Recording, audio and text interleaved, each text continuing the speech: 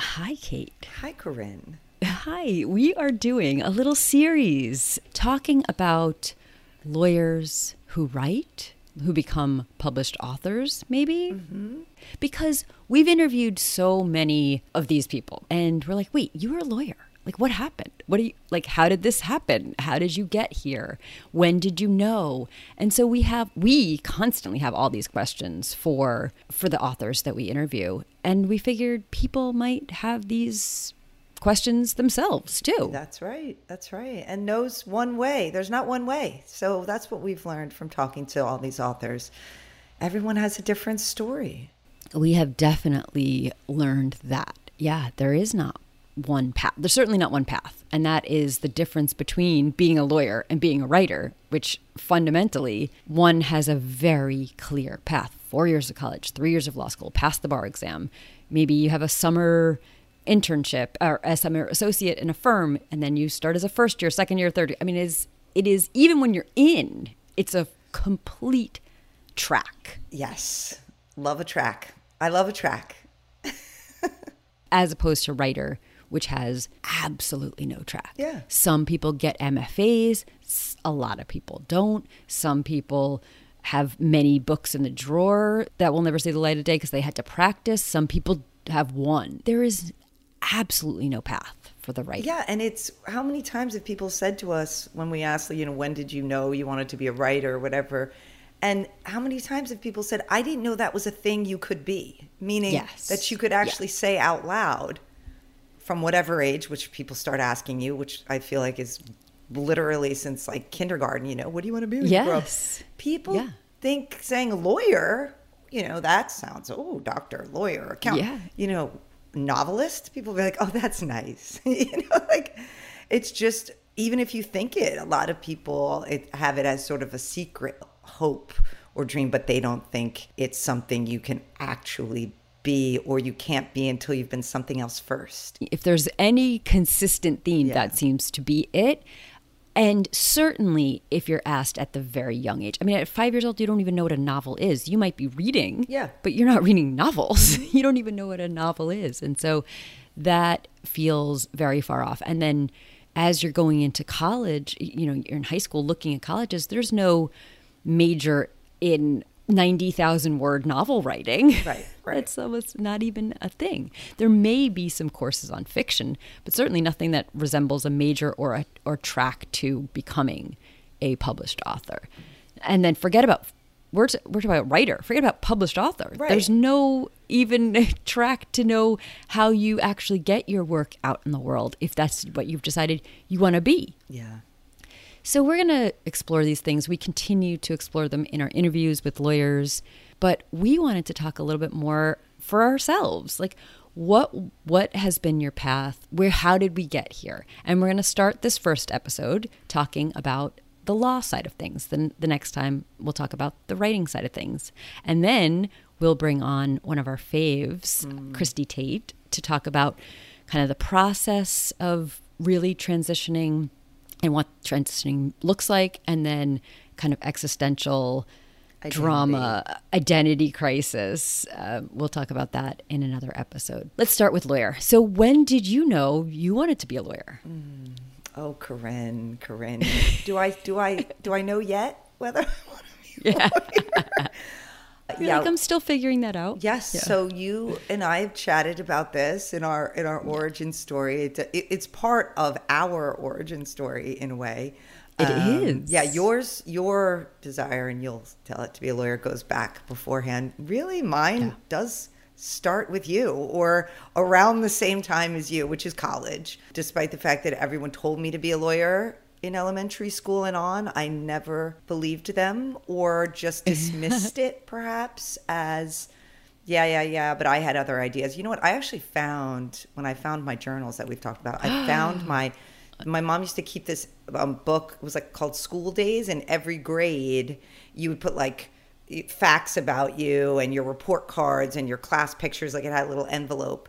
And I did say in 5th grade or 6th grade that it said, what do you want to be? And I did say writer, actress. You'll love that. I checked this before I got on, or lawyer. So I guess It's a lie, as usual, my fake news, a memory of myself. So I must have either believed what other people said, but either way, I did not go to college I wasn't pre-law. It just then became one of those things by the time I finished college, and you realize rather boringly that you're good at school and you like school and your strengths, which for me were, reading, writing, public speaking, go to law school. So then it became, let me take the LSATs. And as you know, that's where you come in. You drove me to the LSATs. Well, hold on. And I said I didn't want to go. No, I don't want to be a lawyer. We'll come back. Right. We'll come back to that. What did you go to college thinking you might do? Because and here's, so I enrolled in college, like write down your name and social security number. And I was like, I will be a political science major. I knew it before I went there, and I knew I wanted to be a lawyer. So I went in with that in mind. Did you have a major before you went to school? English.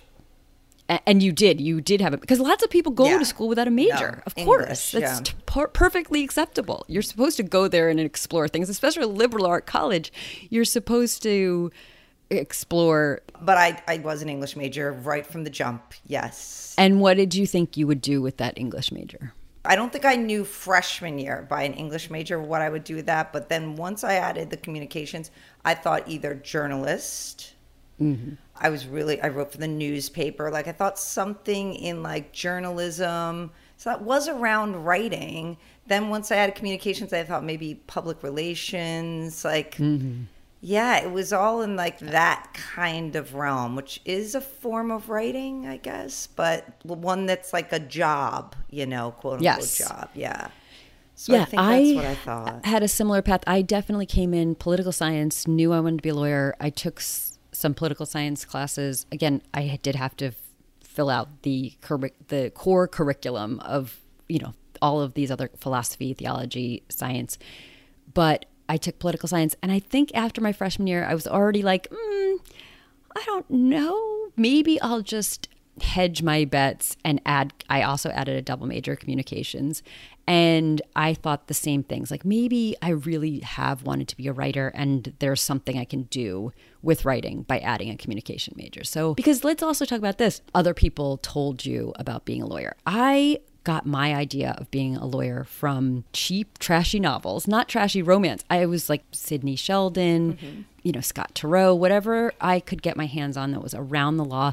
The Mafia, Rage of Angels was a huge influence in my wanting to be a lawyer, which is ridiculous because it's just and Presumed Innocent. Oh my father was so into all of those. I was so into them too. So where's the irony in deciding you want to be a lawyer by reading novels when you really should be a novelist? Yeah. Well, So that was where I got the idea of what I wanted to be a lawyer. And so when I was in political science, I was like, this feels like Plato, especially early political science classes, like Plato. And I was like, the Republic. I was like, I don't know if I really care about this stuff. I did still. I really did. I just had this small inkling of like, okay, maybe this is a little drier than the novels, the dramatized novels I've read. Right. How about you? Where did you get the idea to be a lawyer or to not be a lawyer? And where did that idea even come from? Yeah, I think now that you're mentioning all those novels, and I just mentioned my father, I mean, he, as you know, was a big influence in my life. And he was a social studies teacher who wished he had become a lawyer. And all he ever talked about was how he wished he'd become a lawyer, and he read every legal thriller, all those books. And I think it probably permeated more into me than I ever really realized, because it was like maybe I was fulfilling his dream a bit.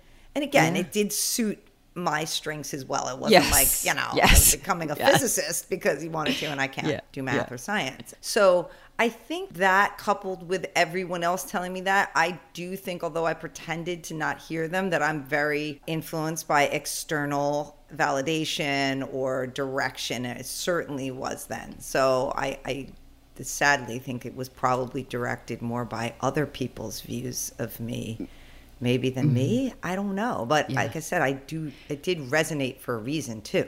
Yes. Yeah. And like you said, it does suit you. And sometimes it's as simple as like, we're good at school. Yeah. We like school. It's structured. It's also, I mean, the other thing for me, and this will not resonate for you, the thing I loved most about school and the idea of 3 more years of school was that I did very little work. Oh, like yeah, I did very little work. And so I knew if I was going to work at a law firm, especially big law, which was my goal, I'd be working 12-hour days.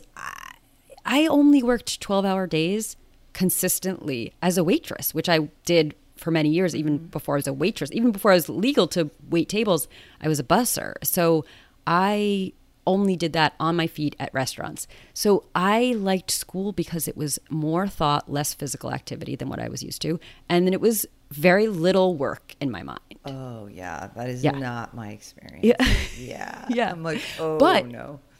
Right, but it still suited you, and it suited me in different ways. But we know we weren't oblivious to what worked for us Yes. and what appealed to us about these things. We were not completely off the mark. Right. And in fairness, by the time I took the LSATs and decided to go, I had tried other internships. So these other things I thought I wanted to do when I went in, I did try them through various ways.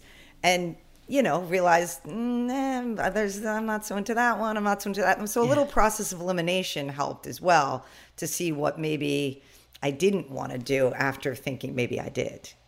You get a little smarter about it.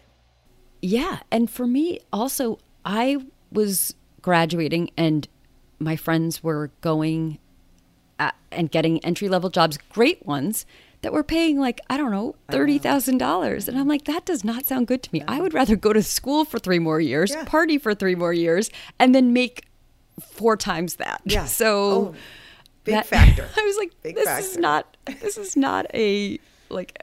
is not hard. Yeah. You don't need to do, calculus to figure out that this sounds like a great idea. Mm-hmm. Now, of course, there is the debt and the cost required to go to law school. Mm-hmm. But I just thought, well, I'm going to be making so much more money anyway. Yeah. So that doesn't sound like a terrible investment, so to speak. And you're like, I'll figure that out later. I mean, people Oh, do it. It does feel it's sort of like, we'll figure that out later.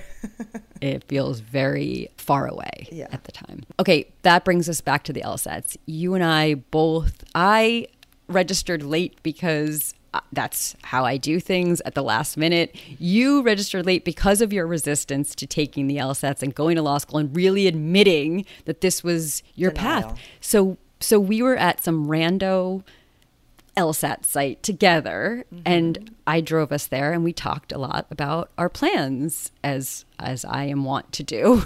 Yeah. And you were very clear at the time that you did not want to, you didn't even know if you wanted to practice at all. You definitely were not going to be a partner in a law firm, but you thought, what? I thought that it was a great education and that it was a stepping stone to doing amazing other things. There were all sorts of people you hear about or read about who are doing amazing things, and then you find out, they had a law degree. So I was like, a lot of people who aren't lawyers have law degrees, and what a great experience, and it'll help me figure out what I wanted to do. Yeah. I mean, which is true though. It is true. People have law degrees and also, in journalism. I mean, also, I think I remembered that being part of what you were talking about you might want to do, which also seems like a correspondent or someone I think I wanted to be like Christiane Amanpour. I was really into travel and foreign relations, and I was like, maybe I could put that all together. Yeah. Yeah, so that made sense. And I, loving a track that I love, was like, I am just going to be a partner at a law firm. That was my plan as we were going to our LSATs. I wanted to go to big law, put in my 10 years, 8 if I was lucky, and become a lawyer. Become a partner. That's what you're partner. Years. Yeah, become a partner at a big law firm. That was my plan. And so we had very different plans at the time. I took your plan. Yeah. Yes. Because 8 years in, I made partner. Yeah. So I literally took your plan, which was not my plan. Yeah. Which is so funny. And I remember the first time I was like, wow, that is wild. Because by then, I definitely had one foot out the door. Also, my first inkling that this was not really right for me. I took the LSATs, applied to law school, got into law school. Oh, yeah. Yeah, the day I sent in my deposit, and then I was like, I'm panicked. I panicked. I was like, I don't know if this is really what I want. And I know it's what I've wanted for so long, but like, this was my first experience kind of burning down years of planning. My parents were very upset, and my parents don't put anything on me. They're like, yeah, whatever you want to do. Like, go to college, don't go to college, who cares, whatever it is. My grandmother had different plans, but my parents were like panicked. Because I decided I would defer. I wasn't going to throw the whole thing away. I had really gone through the whole process. So I was going to defer at the law school that I wanted to go to. Which is my law school, meaning we were literally then going to the same law school at the same time until, yes, Corinne, you diverted plans for temporarily. Yeah. Yes. I was like, I'm just going to press pause. I'm going to take a year off. I'm going to see kind of what else there is. And then I'll go in a year. A year is not a big deal. Give me a year to kind of like figure out who I am a little bit. That was my first sign that maybe this was not a long-term path for me, that I was on it for so many reasons that made sense, but it was not going to be the thing that was filled me up. It was, I feel like I had that in my mind. Again, because I had these legal thrillers in my mind of like drama, and I wanted to go into litigation. That was when I went, so I did defer, went through law school, and started as a summer associate. I was like, litigation. I want to be in litigation. And how about you? Did you know that was where you were going the whole time? Yeah. Can I just say, when we both were going to go to Fordham, and you're saying it was the first time you had an inkling that maybe it wasn't for you, that was the first of many times I realized Corinne is a badass and is just going to do things I would never do. Because there's been many examples, but that was the first one where I was like, wow, because that just would have never occurred to me. Yeah. The whole, like, particularly for you, who, like we just said, you were on the track, you had bought in, and I'm like, what? She's just going to defer? Like, what does that even mean? So that was your first bold change of direction. So yes, I thought I wanted to be a litigator. That's why I went to law school. I still to this day don't understand. God bless you all. I don't understand anybody else and what they do. And it's just, to me, that's what, I'm sure, same as you in your head going in, that's what a lawyer is. That's what you see on TV. That's what you read in the books. I'm good at writing. I'm good at research. I like to be on my feet. Like, yep, litigator. And I never, ever veered off. As in, most people at a law firm will try different things, just like a freshman in college. Nope. I was going to say, we had to. So that was the best thing that ever happened to me, is we had to. Yeah. You said no. I said, do not give me So you were others. supposed to. It wasn't required. But every other thing, there are some places that have a set rotation. If you're in a summer program, you have to try it. Ours was not, but literally it was basically expected. You get all different assignments. And I said, no, give those assignments to other people. And I only ever took litigation assignments. Yeah.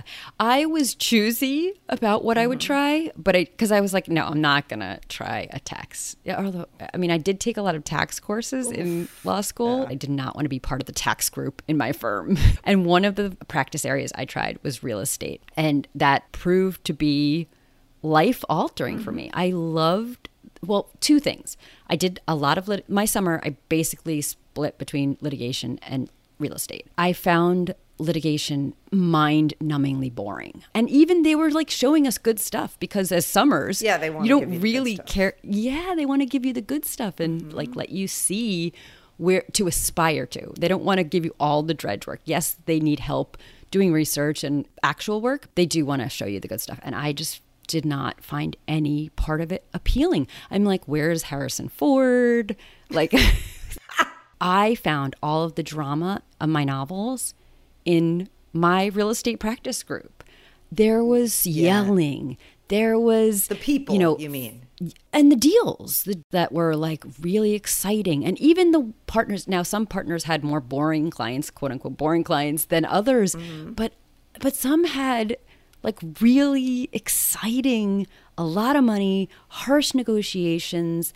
I think I pulled an all-nighter during my summer, and it was like invigorating. It was so exciting. I also pulled all-nighters actually when I came back, because you do have a rotation period in your first year too.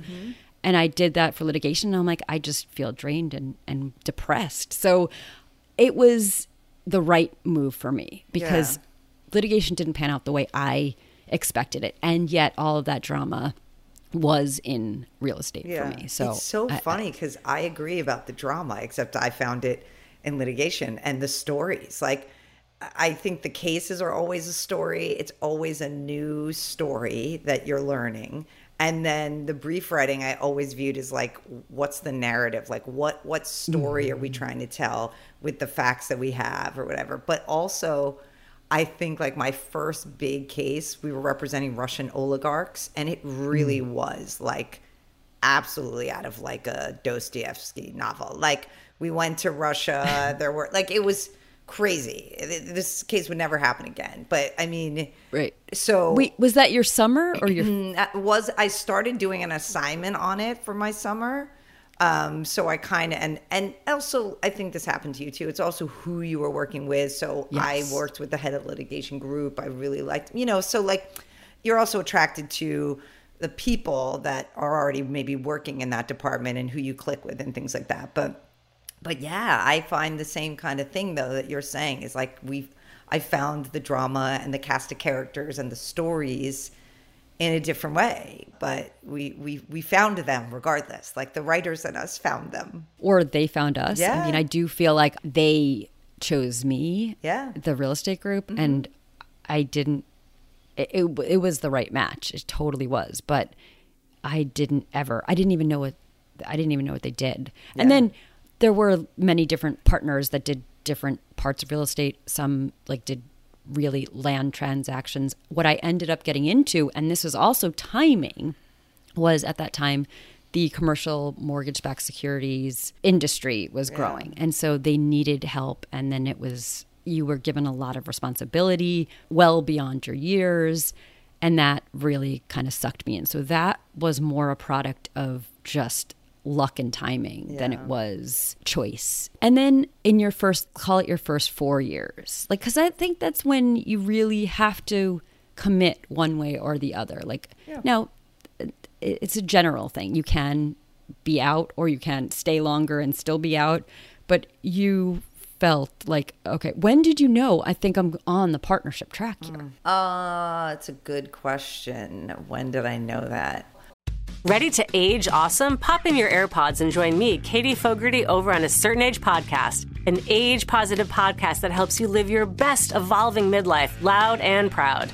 We know the only constant is change. Kids grow, jobs come and go. What it takes to be fit, healthy, happy, fulfilled in midlife looks way different than it did in our 20s and 30s. A Certain Age features expert voices and real women, 40, 50, 60, and beyond, with tips, tools, and resources to help with the hard stuff, menopause, aging parents, career change, and light you up about what's next. Each week, we talk wellness, beauty, family, money, purpose, fashion, and fun in frank, funny interviews that go straight to the heart of issues facing women. One Apple Podcast review says, each episode is a gold mine of ideas, emotional support, and self-discovery. I feel like I'm part of the conversation at the best dinner party imaginable. A Certain Age Podcast. Live midlife out loud. Well, I think because I like gold stars, as you know, what happens is you're already on a track, as we've pointed out. It is a step, this, then the next step, then the next step. So I liked that generally. And then when you're getting, again, the validation, and I start doing really well and getting, the best work and working with the best people and everything, I think I just, by like fifth year, that's like your mid-level, that's where they start kind of assessing. And I was then at the point where it's like, yeah, they're telling you you're on track. So then I'm like, well, I'm on track. Ooh, like I'm on track. I mean, they're not telling everybody else they're on track.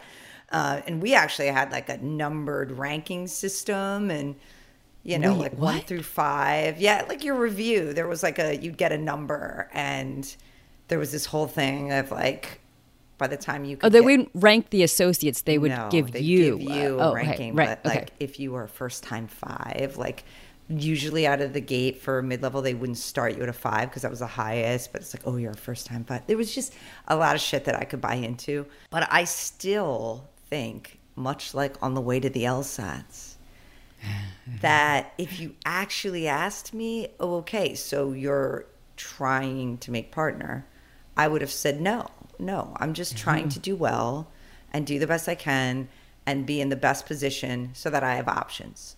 I don't think I would have told you out loud that I was trying to make partner until literally like the year I was up for partner. But until then, oh yeah, no, I would not have told you that. And by then, I still think I would have said, how dare they not make me partner? Like, I've earned this now. That's different than actually intentionally aspiring to it. Yes, it is. It is, definitely. Yeah. I think so. And how did you know you wanted to pivot? Well, see, I already talked about these kind of, I'm thinking of Ashley Audrain and the Whispers. I've already heard the Whispers many times. But interestingly, it wasn't, I think I would have stayed on a different track if, again, it wasn't for timing and circumstances. Now, when I was coming up, if you were the best of the best as a young associate, even the partners were like, go in-house. Because our in-house positions in these commercial mortgage-backed securities in that industry were not like what old time in-house lawyers were.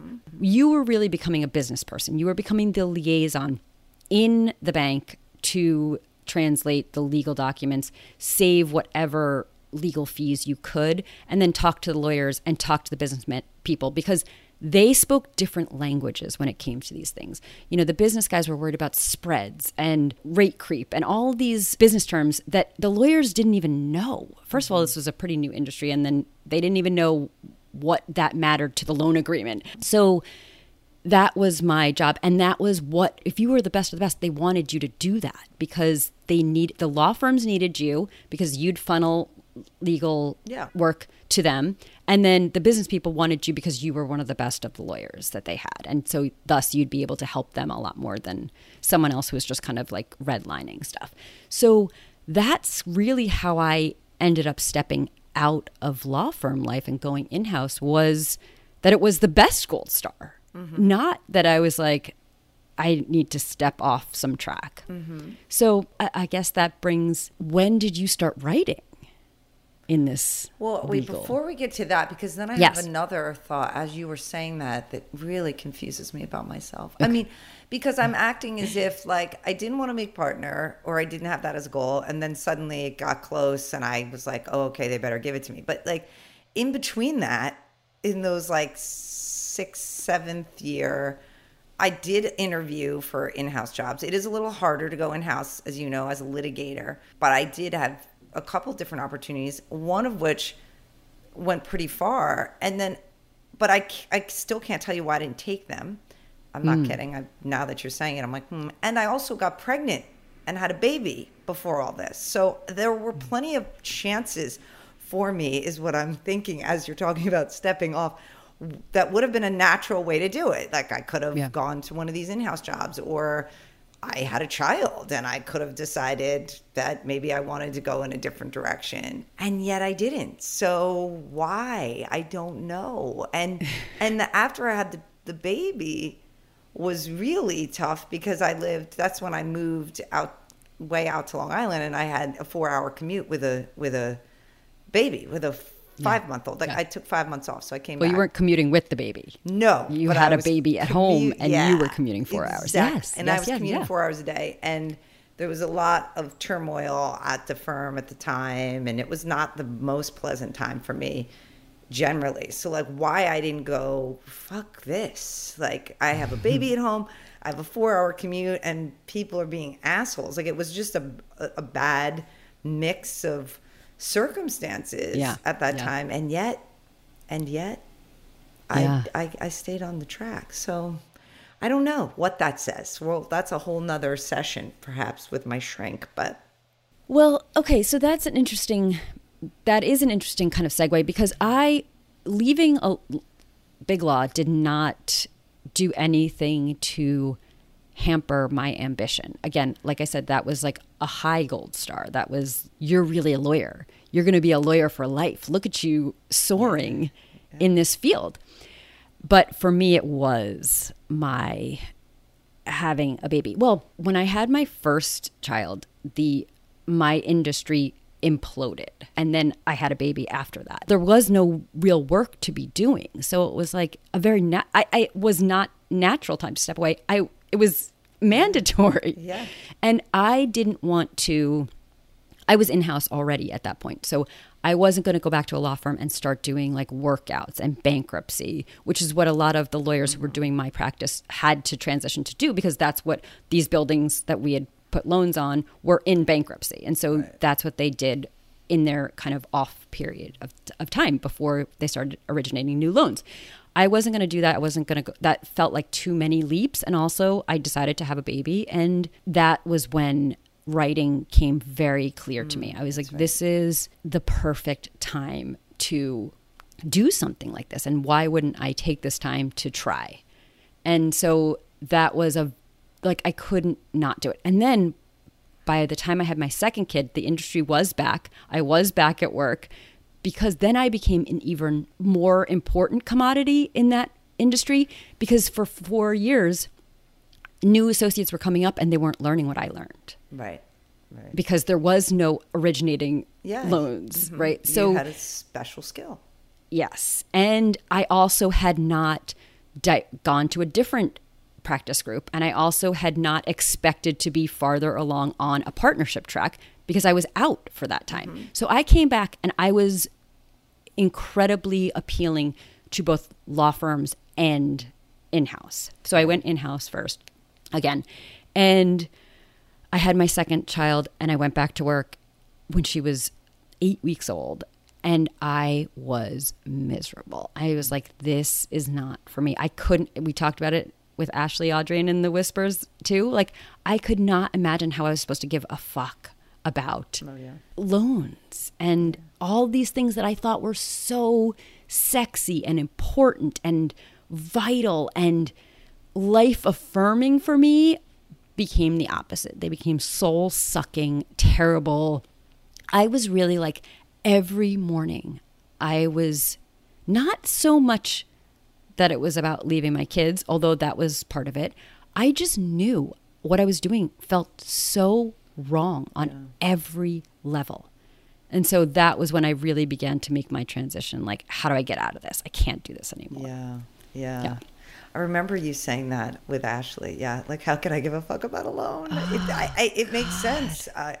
Yeah. Did you feel any shift? Now, you did not feel one great enough. Like, you weren't crawling out of your skin like I was. But did you feel any shift about the work when you became a mother? And by the way, a lot of people don't, and some people do. And I'm just wondering where on that spectrum you are. Yeah, I didn't feel a shift about the work or my view of the work. The biggest thing for me, and it was because I moved at the time and did have this huge commute, I had a shift in terms of the time and when I had to do things, and that's where I started to challenge the notion of, wait, why do I have to sit at my desk for 1 million hours a day, which is what we all used to do.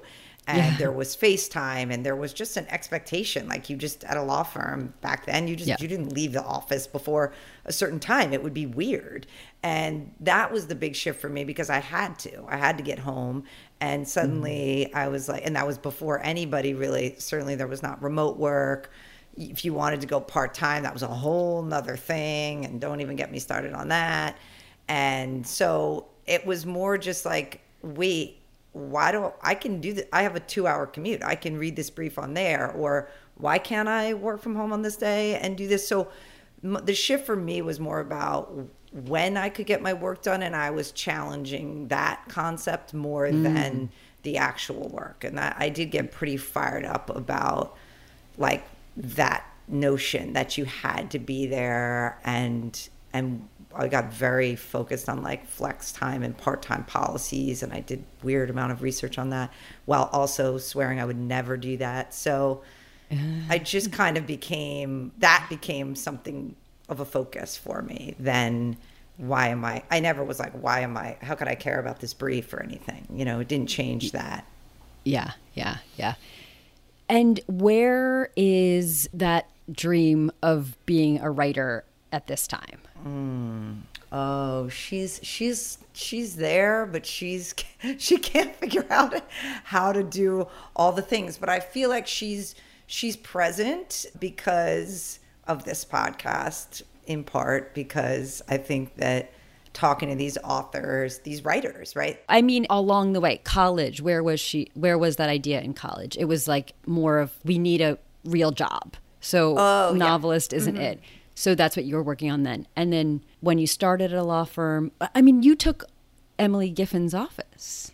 I did, yes. And did it ever think to yourself, oh, I got to write that novel? Like, did you have these thoughts? Like, I got to write that novel, but it's not today. It's not right now. Oh, yeah. At a law firm, for most of the time at the law firm, I thought I'd like to write a novel, but I don't. When the idea comes to me, I think I've said this before, when the idea comes to me, I'll write it. It wasn't, I need to write this novel. It was way distant, like, oh, if I have an idea, I'll write that novel. So it did not come to me, though, meaning the idea and the impetus, even though I had taken like a writing class at one point when I was like a third or fourth year in my quote unquote spare time. Clearly that didn't do it, right? Like I did take the class, but it didn't do it. So It was still distant. Then an idea came, and then I did, and I was already a partner though then. So when that happened.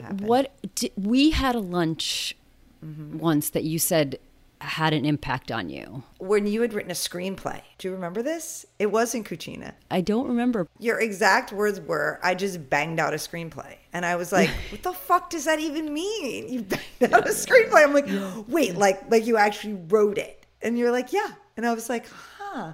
So you could just like actually have an idea and just write something. So I think after that I was like, oh. So like what there is, we've talked about this a million times. There is some idea of you have to be, people think, well, I'm not ready to do that. Or you have to, some moment where you're like, okay, well now I'm doing it. Or you could just like do it. You could just try to do it. Yeah. And the way in which you delivered that, and I'm sure it wasn't that easy, but it sounded like, oh yeah, so just if you want to do something, just do it. And I was like, oh, interesting. Like I would have thought there would be more preparation involved and more, I don't know what. Yeah. So I think that's the one you're talking about. Yeah. So that's funny. Yeah. That was before either of us had kids. And that was when the industry imploded. And I was like, I had severance, and I was like, this is going to last me a year and I will just write. And I did. But then I got pregnant, and I had a really, really tough pregnancy. So and then whatever, I went off on a couple tangents there. Yoga, I found yoga and really cared about that and followed that path a lot, which I was probably really important to me to understanding kind of a different path that was sort of a hybrid path of no path versus a clear path. That might have been when I took the writing class, now that I think about it. It could have been because it's around the same time, actually. Okay, I mean, if we're talking, I know where we were. So like, I think, I'm like, because it's definitely you at Kelly Dry and me at Winston and in Cucina in the basement of the MetLife building. So the timing lines up that then maybe that's what I thought was, okay, just go try this. Yeah. As opposed to just go write this, which is then when I ultimately did, that's just what I did. I just started typing. I mean, there was not. Yeah. Same. Like, okay. Yeah. Okay. So do we think the takeaway here is like, it just, if you keep it somewhere in the back of your head, if you keep kind of touching it, maybe I'm thinking of like a tongue on a canker sore. If you just keep touching it, there comes a time when it won't be ignored anymore. I like that. That's how it was for me. Yeah, I like that. Yeah, like you're keeping sort of like a hand on it. Yeah, just okay over there. I do think that when, at least for me, I think when there will be a time, where you will go, well, now I don't want to just touch it or be far away. I want to actually try it, and you'll sort of know when that is. Look at you talking about knowing. Yeah, right? I think Yeah. it's just I don't know though. Like I was always like, I couldn't do it unless there was some story inside me that needed to come out. But I think, but some people might be like, well, what if it never comes? So they might need to be a little more intentional about it. Like Well, we'll talk more about actual logistics and process and how we get there in a later episode when we invite Christy to this series. But all right, that's our lawyer episode and how easy it is to stay on a track and get off your own life track. But we're in good company, I guess. I think so. I mean, there's certainly a lot of people. And then we'll come back and we'll talk about what kind of reader we've been and how that all plays into this, because I think it's important. So. Yes.